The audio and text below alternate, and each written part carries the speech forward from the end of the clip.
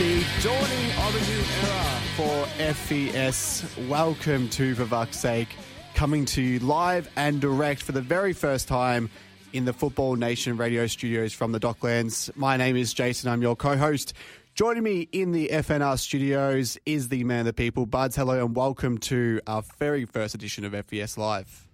It's usually my favourite day of the week, and this is no exception, but I'm a little bit sad about today, Jason. A little bit despondent. Had a really good partnership with you over the last couple of years, and it's going to be sad to see you go, but new beginnings happen, and we were going to go with the cameras this week, and it seems that the chief analyst ran before we decided to turn the cameras off. Yeah, certainly. So long-time listeners of FES will know that the chief analyst, of fuck's sake, Dave, doesn't quite enjoy the live format, and then several times has run away from the cameras, and we've done like the live Facebook pods and things like that. Facebook Live, we had the YouTube channel up for a little bit. Yeah. He was nowhere to be seen. He doesn't like it, so this is no exception, but I'm sure this week's legitimate. Yeah, so the chief analyst of FES is unfortunately sick. He's called in sick. I'm sure it's got nothing to do with the live broadcast, but just instead he is quite sick from what he said that the boss sent him home. So I assume that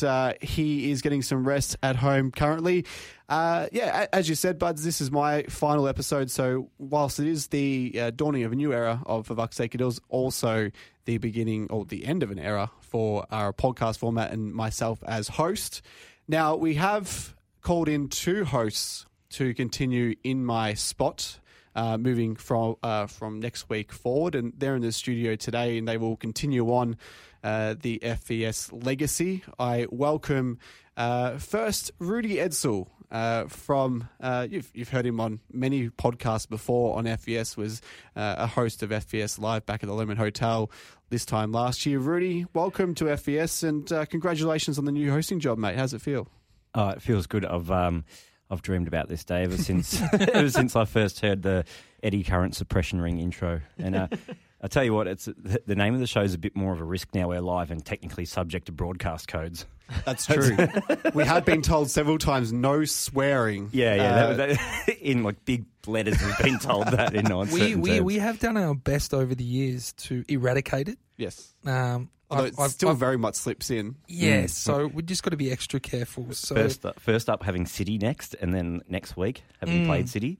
It's going to be tough. Yeah. Keep the passion, lose the language. Yeah, we are getting a little bit more professional here at FES, and someone that's going to really help that move along over the next few weeks as I depart is FNR's own Josh Parrish, a VUC fan, and you were on a few weeks ago. Welcome aboard officially as an FES host moving forward. I'm honoured, I'm humbled, a long-time fan of the show, so it's fantastic to be a part of it, and I hope I'm not just being selected because, you have access to a radio studio. You'll let us use it for free, that's fine. We'll, the least we could do is chop you out a hosting gig. Buds, now obviously we've got people on FNR who may be listening to For Fuck's Sake for the very first time, the only Victory-based fan podcast in the country. The best one in the world. For people that haven't listened to us, maybe give us a background of where we've kind of begun from. And I guess as well, the very first question anyone asks us when they listen to us for the first time, what the hell is a VUC? Yeah, look, I think the VUC started in, when was it, about 2014? The term VUC, 2013, 2014? And I originally thought it was from the New Zealand broadcasters when we would play away in Wellington, when they would refer to us as the Vuctree. And then on the old MVFC.net forums, people that used to line up for the kits and hound the club for kits and were, the first at the gate to get in, and the real hardcore Victory fans started getting referred to as VUCs. And then there was the Vuctree mugs, there was the joke about the hardcore fans having their Melbourne Victory coffee cups and things like that. So the term VUC just grew into the vernacular. Yeah, I mean, there's a term, a Nuffy fan. It was almost a way to make fun of the Nuffy fans amongst fans on the Melbourne Victory forums, the more learned type fans, the self-appointed learned fans. But then it really turned into a term of endearment, and then somehow it just stuck and applied to the club. And from there, the play on words, VUC just become For Fuck's Sake, and we've been going for for 3.5 years now, pretty much, just coming up to finishing our 4th full season of A-League action. It's gone beyond the podcast name too. People are referring to, I'm going to the VUC game. Yeah. Did you watch the VUC last night? We pushed it upon the club and the official A-League Twitter for years to use the term, Mon the VUC. Yep. Foxtel, Fox Sports now use it. Yeah. The A-League have used it. The club have used it. We bullied the club into getting Daryl Braithwaite live at a gig. They play the horses after the wins. Yeah. There's nothing we can't do. What a cultural impact. Now we're live on Football Nation Radio. So we've basically gone from the gutter. We've gone from boiled lollies to chocolates. It's the quintessential Drake, isn't it? We started from the bottom. Now we're here. So long may it continue. Just don't swear. Just don't swear. What I want to know, Jace, is are we going to hang like a Sud T-shirt from the rafters at Amy Park, like when they retire football players, basketball players' numbers? I wouldn't mind that. I wouldn't mind a nice little Sud T-shirt. I will be back, though. I'm hopefully not going forever. Hopefully in the next few years or months when I do come back, hopefully I remembered and hopefully it'll be all good. But for listeners, I guess, who have been stalwarts of a VUC's sake and listen to us through the podcast, it's not going to change too much if you get us through your podcast apps and things like that. The live show will be recorded live and we'll try and keep the same look and feel to it. The music theme will still be part of the post-record and things like that. If you're listening live, you'll hear the FNR ads.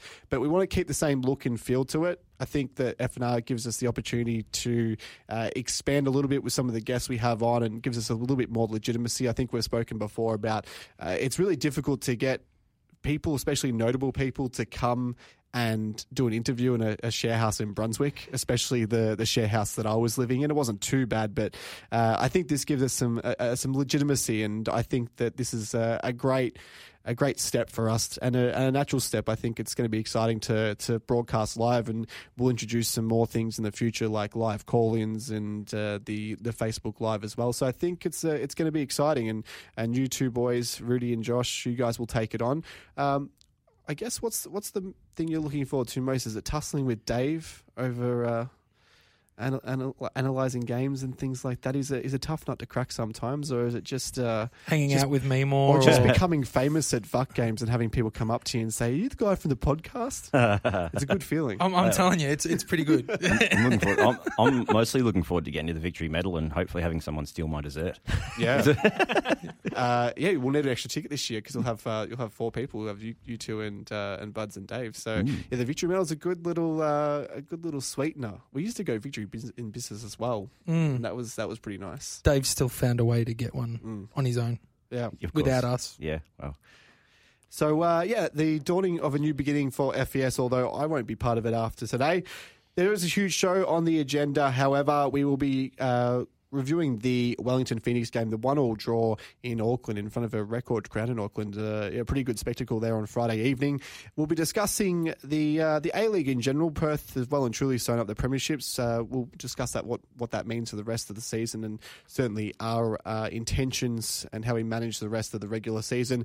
We'll do a Hakeem update. He was freed about an hour after we recorded our podcast last week, so we're a little bit late to that, but we'll do a bit of a roundup on that as well. We'll also discuss some W League, the grand final, of course, on the weekend in which Sydney FC beat Perth Glory. Ante Milicic was appointed as the Matildas coach today as well. We'll have all the wash up from that. A little bit more on Western United, and we'll do a Cascade Honda Instagram update before looking ahead to the big match, the Melbourne Derby, this Saturday night against Melbourne City.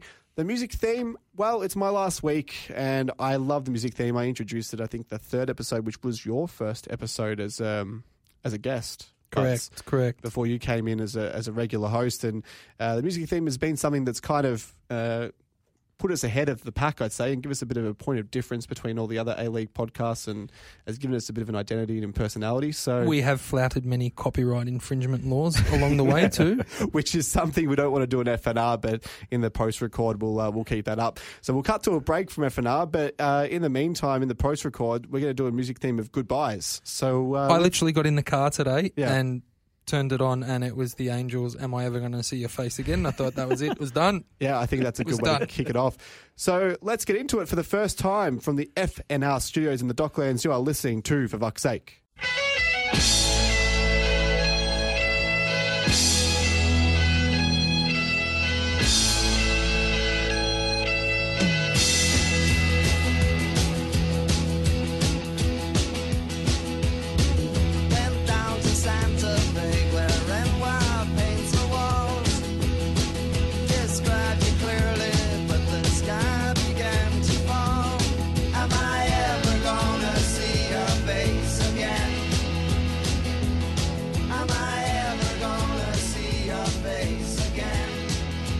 The Temple Brewhouse in Brunswick East, home of the award-winning bicycle beer. Temple's amazing beers, all brewed on site in the amazing Brewhouse in Brunswick East. Their team of experienced and skilled brewers work hard to ensure that you enjoy every mouthful of tasty, delicious craft beer. Doesn't get any fresher than this. Your beer is brewed footsteps from where you're enjoying it. The bar, restaurant and function space, big enough for 100 people, ensures that you can enjoy a warm, comfy experience for any occasion. Visit the team at 122 Western Street, Brunswick East, and give them a follow on Insta at Temple Brewing. Thank you to our sponsors at the Temple Brewhouse.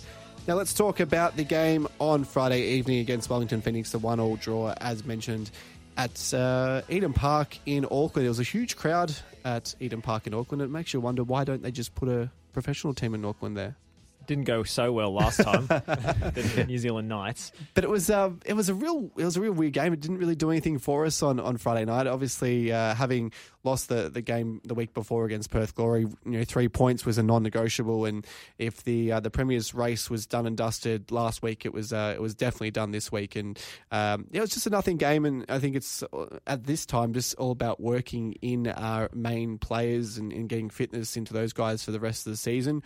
Josh, how did you see the game against Wellington on Friday evening? It was an interesting one. I think Mark Redan probably has the upper hand over Kevin Muscat when it comes to preparing teams tactically, but Victory's individual talent tends to square up the ledger, and you've seen 3 draws between the two sides this season. So if we end up facing Wellington in the final series, I think it's going to be a tight one.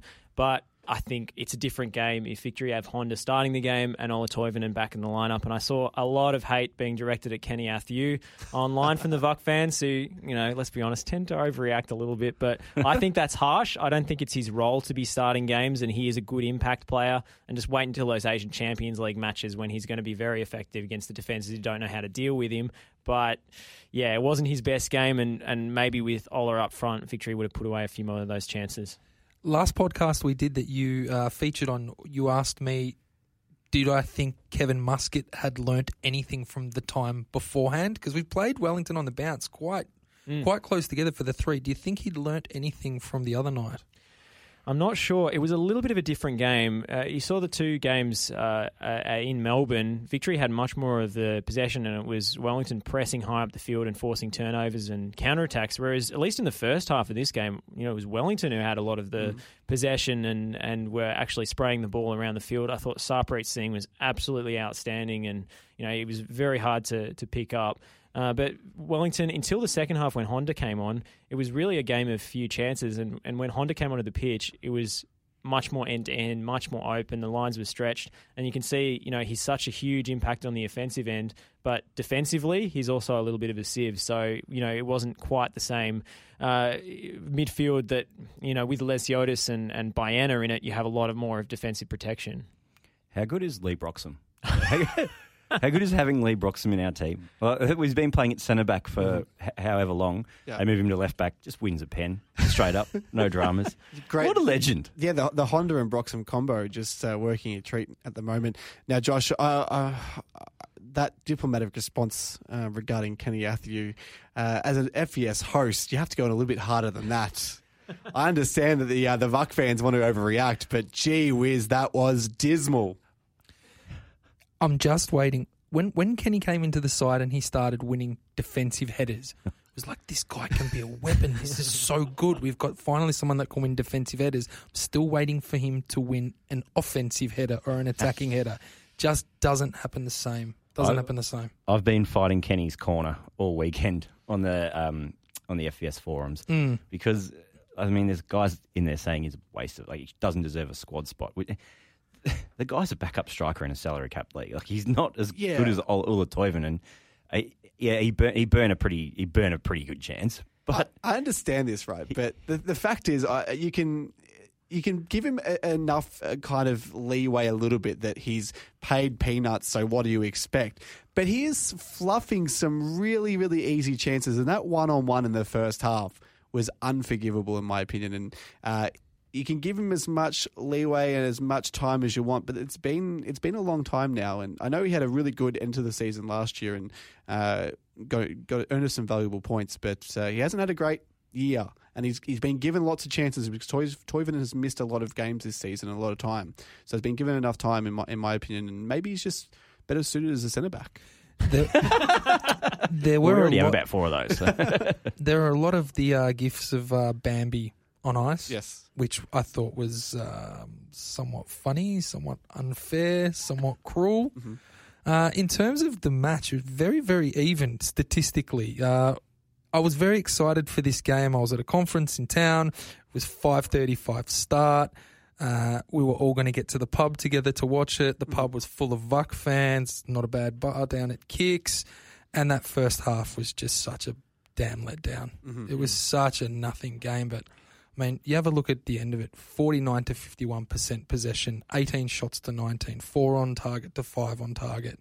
What else do we have? 364 passes to 384, 76 to 74% passing accuracy, 13 corners to 12 corners. There was just not much in it. I did think Wellington were probably a little bit unlucky and had the better chances and probably should have put us to bed. But I did like what I saw from Deng was good, LT was great, Brox was great, and the Burundi bomber.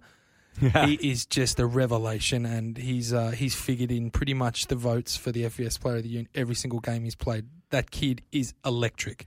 It was Elvis who put that ball through for Athieu for the one-on-one chance, right? Yeah, it was. Yeah, it was a beautiful pass, and he's just cut out for this level. He's adapted so quickly. I can't believe it. I mean, you know, he's been playing NPL and being an outstanding talent there as well. But, you know, he just seems to slot into this formation so easily, considering I didn't think he was really built for it, playing on the left-hand side of a diamond. But he just plays his own way, he plays his own style, and somehow it works. The thing is, sometimes nothing just beats enthusiasm. And when you're given a chance, seemingly when you're probably just working so hard for it for such a long time and maybe thinking that chance had passed you by, there's nothing that beats enthusiasm. And, you know, we have seen similar types of enthusiasm when Kenny Athieu came in and Jai Ingham as well. It's all about keeping that burning desire to succeed. And I think he's motivated enough to really solidify his spot within this within this team. Probably not within the first 11 when we are fit, but certainly as an impact player off the bench as the season progresses. Oh, he'll cause all sorts of headaches coming off the bench. No one wants to deal with that kind of pace in the 75th minute, ever. I was chatting to Chris Allo, who I do the Distraction in the Box podcast with the other night, and he was saying he reckons that Elvis has it in him to be a wing-back, really, because of his ability to get up and back, and he doesn't seem to lose any of that. He doesn't seem to lose any of that dedication. He's going just as hard in the 80th minute as he is in the first. He's putting together 90 minutes pretty easily, and I really like where he's at. He's got a bit of craft about him too. He's just he's putting Kenny's struggles into stark contrast. Put it that way. He's actually been offered a call-up by the Burundi national team. Yeah. When we were speaking to him on this very station a few weeks ago, he was saying he's really thinking about it because obviously that would preclude him from playing for Australia if he plays in that Cup of Nations qualifier that they've, you know, offered him a call-up to. What do you guys think? Should he go with Burundi? Should he maybe stay with a chance of playing for the Socceroos? I've just looked up the Burundi national football team. Their nickname is the Swallows in the War, so I'd be taking that call up. I'd be absolutely taking that call up. That's way better than the Socceroos. When is the African Cup of Nations now? It's not every year. It's every 6 months, isn't it? Yeah. don't want to lose him for the A-League season, but I don't think they have it in January anymore. They used to, and it used to be a big bugbear of the Premier League teams. I think they've moved it to June, July range, so it wouldn't be a problem. It's just the qualifiers that you might lose him for. Certainly. Now, let me ask you, because the results haven't been great in the last few weeks.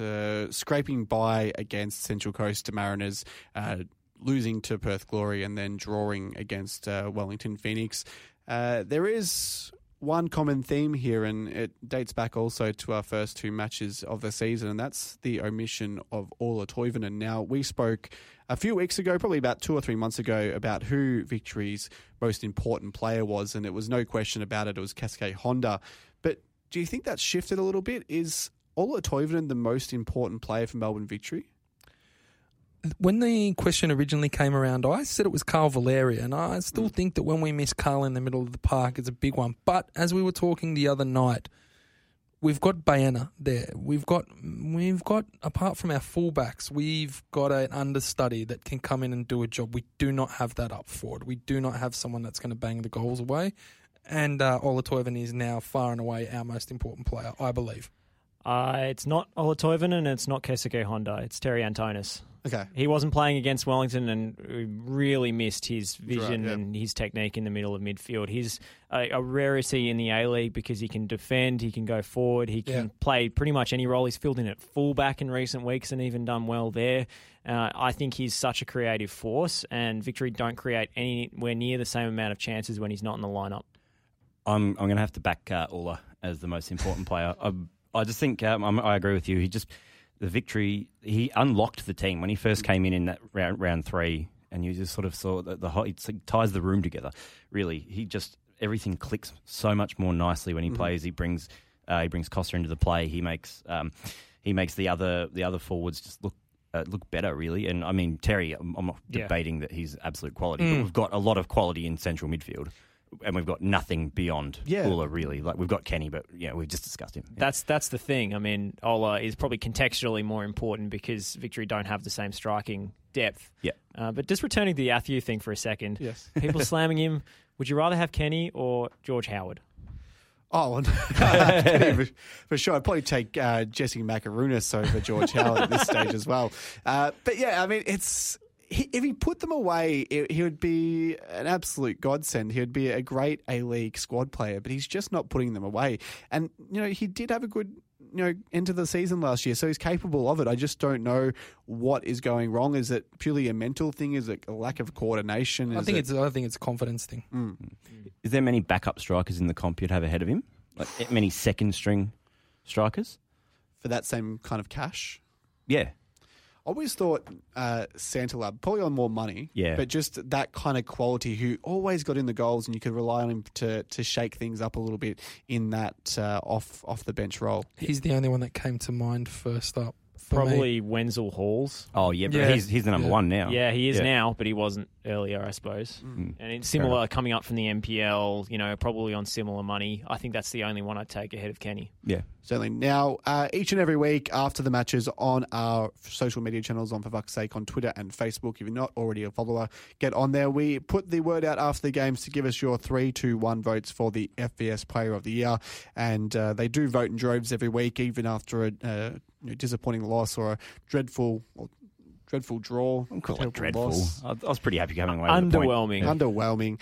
Underwhelming. But yeah, they vote in droves, and this week Elvis Kamsoba gets the 3 votes. The ever-reliable Lee Broxham gets 2, and Lawrence Thomas gets the 1 vote. Overall, James Teresi is in the lead on 18 votes, Euler Toivonen 16 votes, Terry Antonis 15, Honda 13, and Tommy Den rounding out the top 5 on 12 votes. Heard a new rendition of the Elvis Kamsoba chant that I haven't been to so many games in the recent past, but to the tune of Viva Las Vegas. Very, very good one. Oh, in the pub the other night. That was brilliant. Yeah. Excellent. Probably one of the best ever.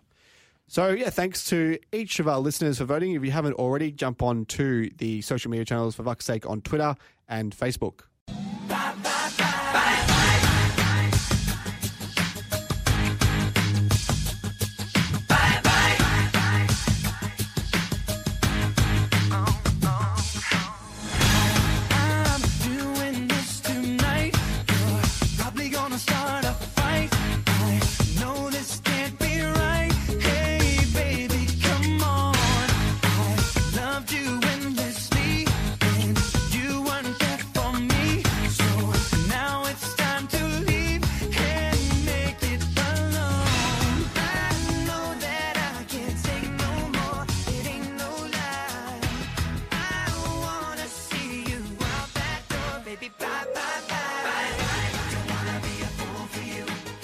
Royal Parade Creative is a Melbourne-based studio that produces simple, clever design solutions done with a high level of care and sophistication, specialising in brand identity, development and redevelopment, campaign art direction, typography, illustration and digital.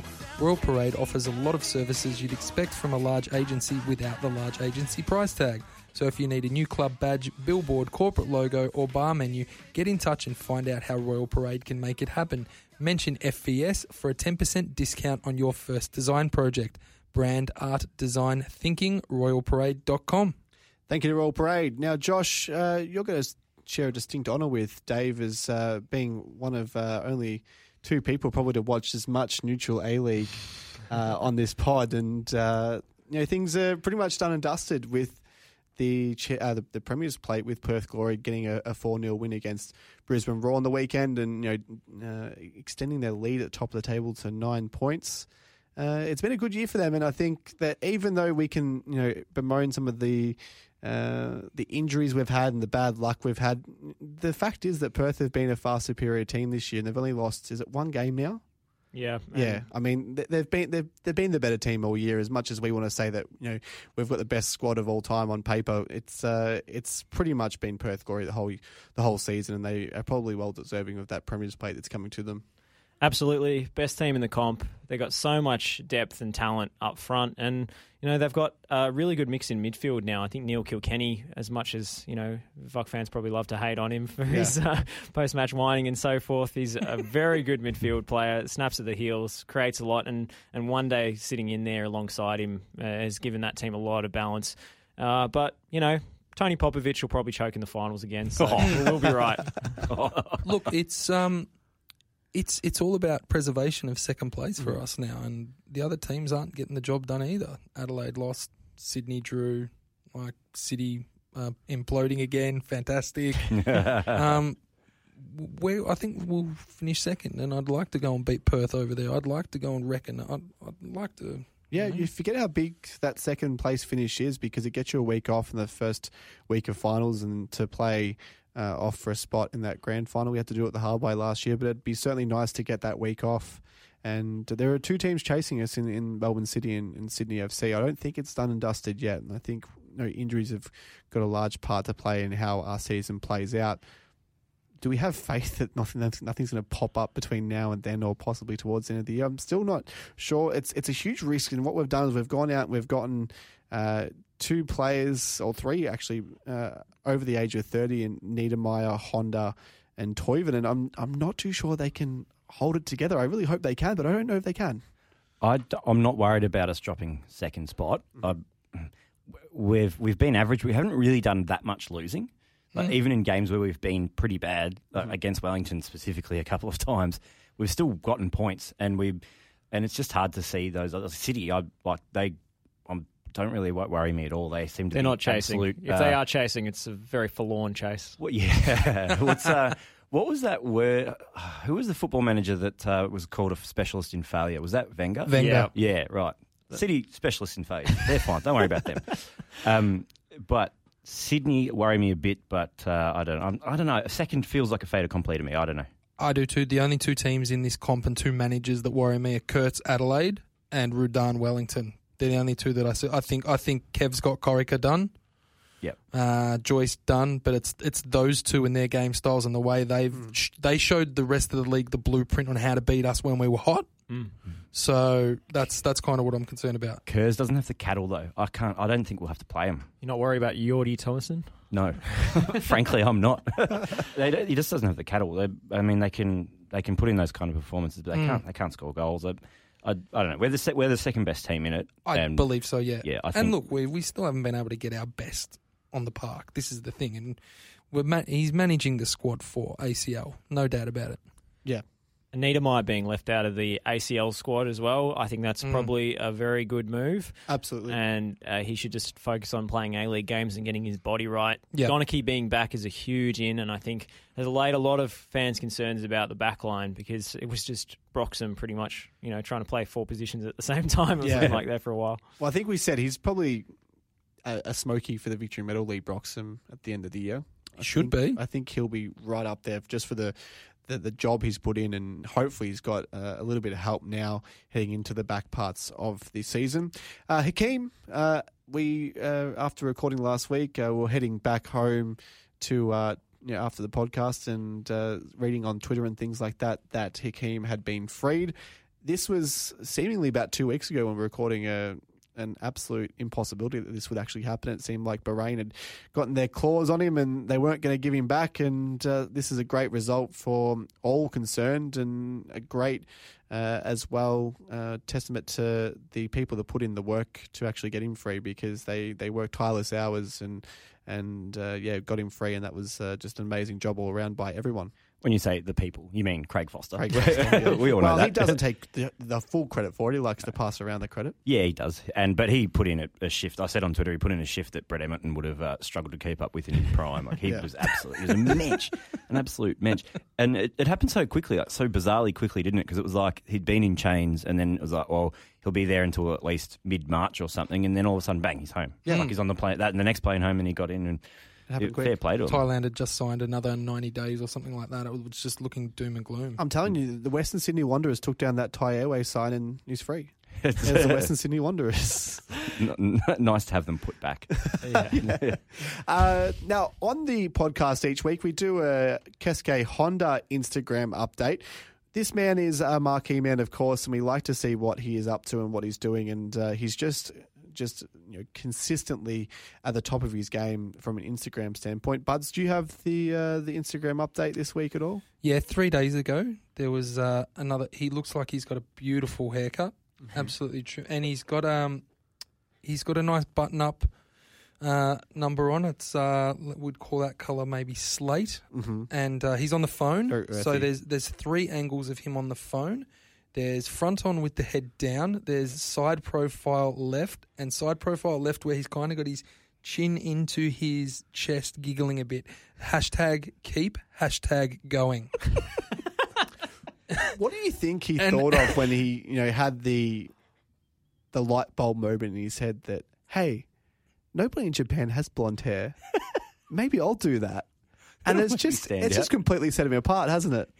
He's just a absolute fashionista, and that earthy tone slate shirt with a high button collar is very impressive. His fashion sense and his photographer, his live-in photographer is really, really hitting the metrics for him on social media. It's at 21,000 like that one. That's paltry for Honda. The man, he lives in 2034, doesn't he? He's just 15 years ahead of us. He does. 5 days ago, I am proud of my supporters. They always act politely. I'm grateful for that. And I am also a supporter of you. Hashtag support, hashtag believe. And he hasn't featured in any of these videos, but it's just features of people waiting for him at Amy Park and saying how much they love him in Japanese. So... yeah. The man's a brand. He's incredible. Yeah. We did say it when we signed him. We said this is going to be Cahill times 100. I like him though. That's the main difference. There's something way more endearing about the constant self-promotion from Honda than there is on the Cahill side of things. It's not quite as nakedly self-serving. Is it only that way because he's Japanese and just seems like it's a bit of a different type of culture? Or I'm not really sure, because I feel like, he's adored in Japan by seemingly everyone. I'd like to see if we can track down a Cascade Honda hater from Japan and the reasons why they would hate him, and if it's similar to the Tim Cahill kind of dynamic over here. He also did 4 days ago. This is probably why he's so endearing. He's philosophical. Yeah, he spouts philosophy, and this one's from 4 days ago. Hope you like this philosophy. I'm sure it will change something better than now. Hashtag change. What does that mean? It's in Japanese, but he's such a good guy. He's put English subtitles up. What a good bloke. He's talking about there's no tomorrow. Every day is a different day. Be your best. Suddenly an ordinary day becomes amazing. You can't change your schedule. Think it like this is the last time. Just on the Tim Cahill thing briefly, I never felt completely on board with. I always felt like there was something like an agenda at play with Timmy. Yeah, where he's like, the Cahill Plus stuff or the Samsung fridge, the triple deal. Yeah, triple deal. But with Cascade, it just feels like I don't know, it just feels legit. Like it feels like he's actually passionate about all this stuff. Well, he does that. He'll put 3 or 4 of these ones in, and then there's something about his Cambodian school. He's doing good. Yeah, where's Tim Cahill's school for kids who can't play football good? Exactly. I'm telling you, Victory. There might be one, but tuition would be $20,000 a year. I'm like, please. Payable to like a BSB. That's just his bank account. In the Cayman Islands. Anthony, the board, Fox Sports, everybody, give him another contract. Please keep him. Buy him out. please. Actually, what is it? The Bahamas that all the Australian tennis players go to escape tax? I think it is the Bahamas. Yeah, Isn't it? I'm sure Leighton Hewitt can set him up with a nice Airbnb for the weekend. Tim Cahill at his soccer school. I'll sort it out through Tripadeal. Josh, now you're the one who gets involved in this. I think some of our listeners were blown away by your analysis of the Matildas coaching saga on the podcast a few weeks ago when you were guesting. And actually, by the way, Josh Parrish, he came to my house and I was moving out that night. And he helped me move the couch down a flight of stairs. I felt so bad, but I needed someone to help me move that couch. So he was a fantastic guest, not only on the airwaves, but certainly off the airwaves as well. But Josh literally helped you move. Do you want me to drive you to the airport as well? Ante Milicic was appointed coach of the Matildas through to the 2019 World Cup. So it's mixed emotions on this one. I heard you talking to Dave Davidovich the last hour. He said it was a shrewd signing. Spencer Pryor, you might remember him from 10 years ago on the Fox Sports coverage. I think he wasn't too happy on Twitter, and he's had a history coaching women's football. What are your thoughts on this one, given you've had such an extensive kind of deep dive into this one? Well, the women's football people on Twitter tend to be a little dismissive of him because he hasn't had experience coaching in the women's game.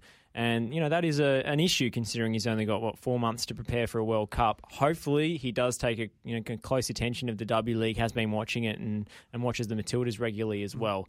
So that shouldn't be a problem if he is on top of that side of things. We have seen male coaches come into the women's game with no experience and do terrifically well. Tom Samani didn't have experience. Joe Montemuro didn't have experience when he took over at Melbourne City. Mm-hmm. There's been countless examples. Jeff Hopkins at Victory even.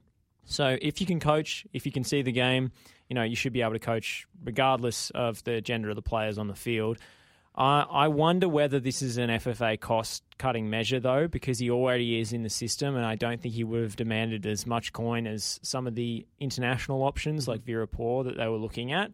But I think it's a decent interim appointment. He should do well. He's had an extensive apprenticeship under a number of coaches, including as an assistant to Ange Postecoglou, who's coached junior national teams. So, I don't think it'll upset the apple cart too much. Just on the cost-effective thing, what's the deal with the Stadge payout? Have they had to do that? Are they still paying him effectively? Well, we spoke to Phil Moss on this station from Football Coaches Australia, and he alluded to a 3-month payout clause, which is pretty standard for a lot of coaches in Australia, and they're actually, trying to advocate for stricter contracts and so forth. So I think, they haven't paid out his full contract. I think it'll just be a 3-month payout from what I've gathered, but I'm not privy to those details. Just a quick one. W League Grand Finals on the weekend. Sydney FC beat Sam Kerr. Yeah, great. And, the Perth Glory.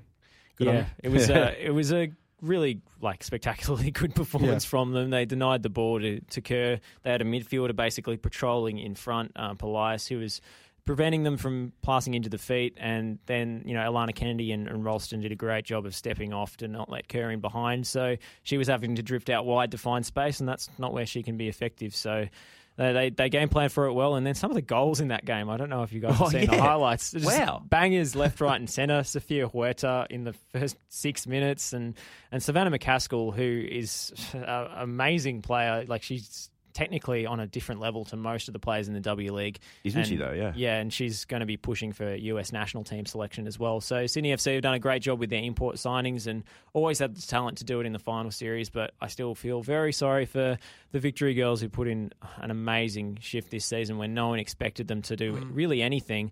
And finished on top, won the Premier's Plate, and then got knocked out in heartbreaking circumstances. Hopefully Spurs them on for next season. I was a bit flippant earlier about Sydney winning it, but I can get behind any time Melbourne City's women don't win a competition. Yeah, they're done and dusted now, it seems like. Hopefully. Wow. Hopefully the start of the Victory resurgence begins. Hey, Western United have been announced as the official name of the Western Melbourne Group expansion. We thought it was going to be Western Athletic this time last week. The colours were, in fact, green and black, which I just don't know about green and black going together. Are there any other professional sports teams or football teams? Sassuolo, Gremio, that's better like it doesn't seem like it's a colour that goes together. But I don't know. And I think there was, Milwaukee there was Bucks are running conjecture with as it well. a bit this year too. There was conjecture as well as you can't have it too green because of the digital billboards next to the goals on TV because they'll melt into the green screen and you'll have Harvey Norman printed on their kits. So you can't make it too green. It's Maybe that's a very savvy branding decision that they've made. Wasn't there a claim that the green is for the greenery of the suburbs and the black is for the bitumen of the Princess Highway or something? Yep. Yeah, that gets you going, doesn't it? Nothing really sparks joy like the Princess Highway. So I think you're mixing up Morris Bacetto's public statement with Paul Mavrudis' tweet, but it was embarrassingly similar. So we had one of our listeners actually send through a little bit of a press picture of our friend. Our friend who shall not be named. Shall not be named. On live radio. And it was to be kept under wraps. And we kept it under wraps because we're good guys and got plenty of scruples. And we knew that was going to happen. And I just think it's disgusting that they stole Maddie's Team 11 colours. Yeah, I think so as well. Just unfortunate for Matty. I would love to get him back on the podcast in the next few weeks, Matty Winley. As would I. I think he's ready to talk. But we'll see how that goes coming up to more squad announcements and things like that for Western United. And we'll see how that goes for them. We're going to throw to a break now. You're listening to FES on FNR.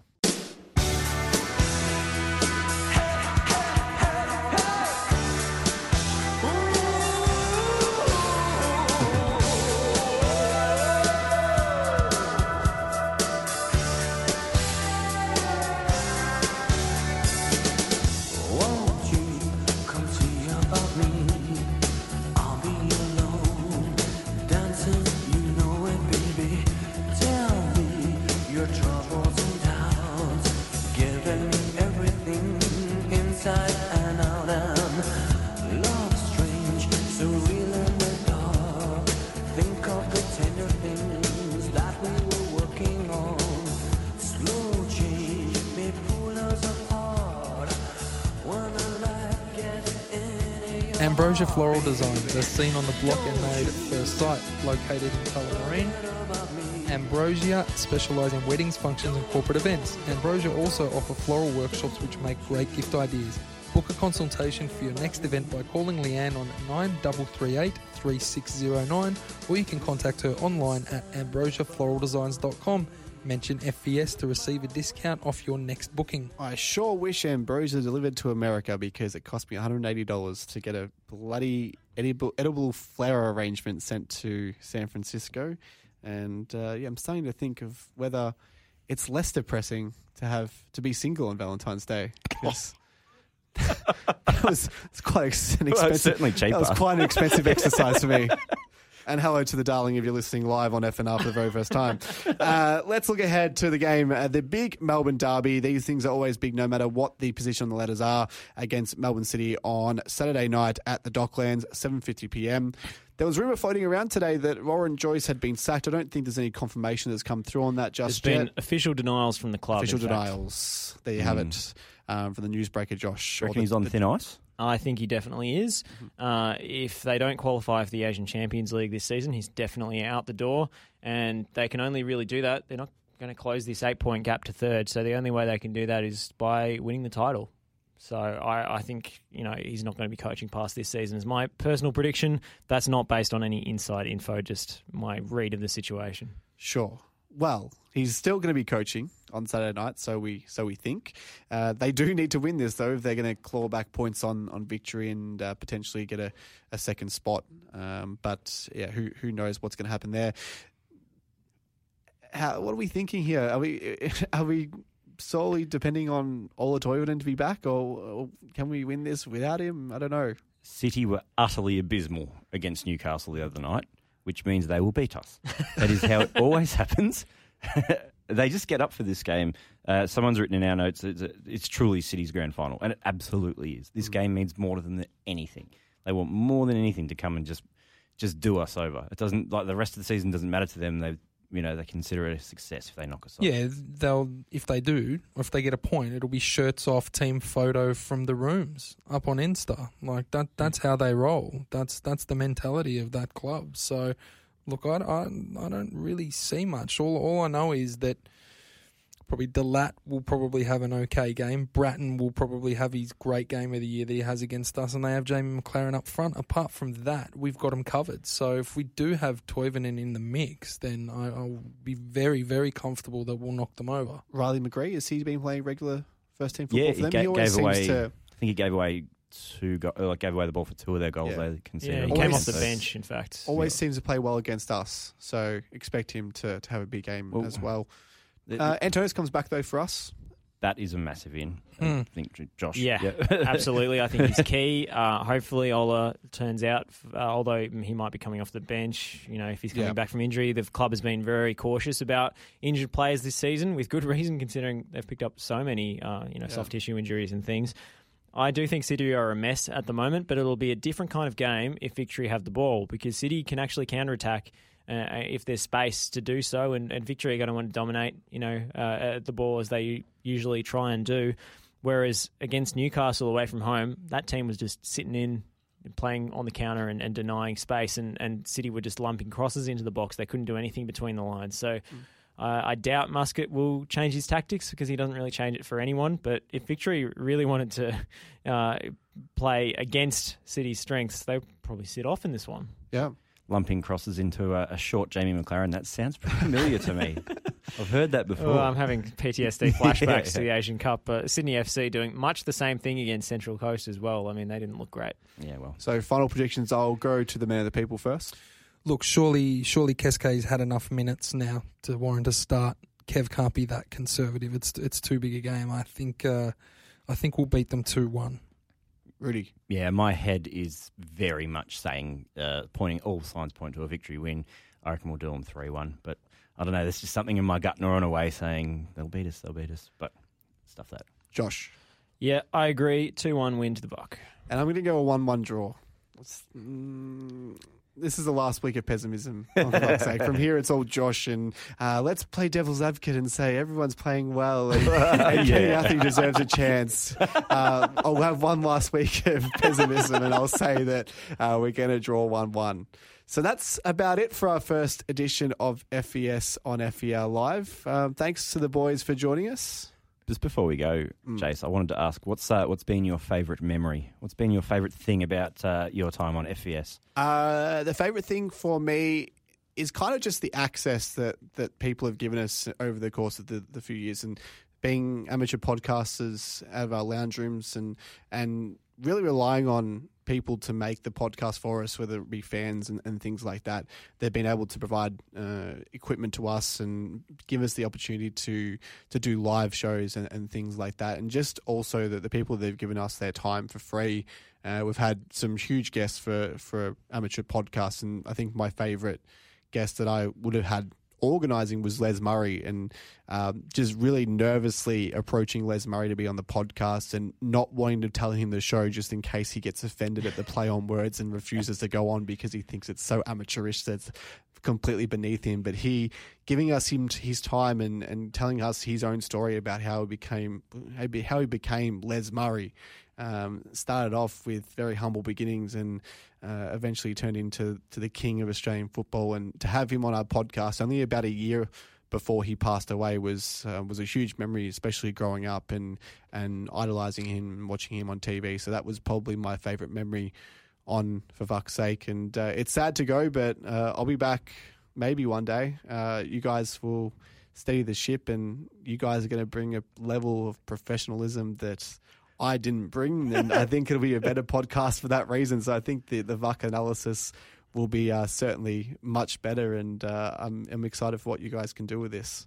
Well, Jace, I just want to thank you for starting this thing and being the driving force behind it for so long, with sometimes limited resources and getting so many great interviews and actually providing a place for these kind of fan discussions that I think was sorely lacking in VUC land, as we now seem to call it. And hopefully we can do it justice and continue its next chapter here on FNR. And I'm looking forward to having some live interactions with the fan base from FES, which is so engaged and passionate. Win, lose or draw, as you say. Yeah.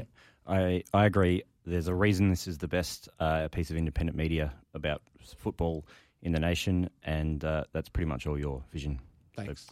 It's been great fun, and very proud of what we've all done, and I think what we've done is we've gone from, as you said, really humble beginnings to a place where a lot of Melbourne Victory fans come for their news first. Yeah. So I think that's been the best thing about this for the journey so far. Certainly. So for me, it's goodbye, but FVS rolls on, and the boys will be back in the studio next week.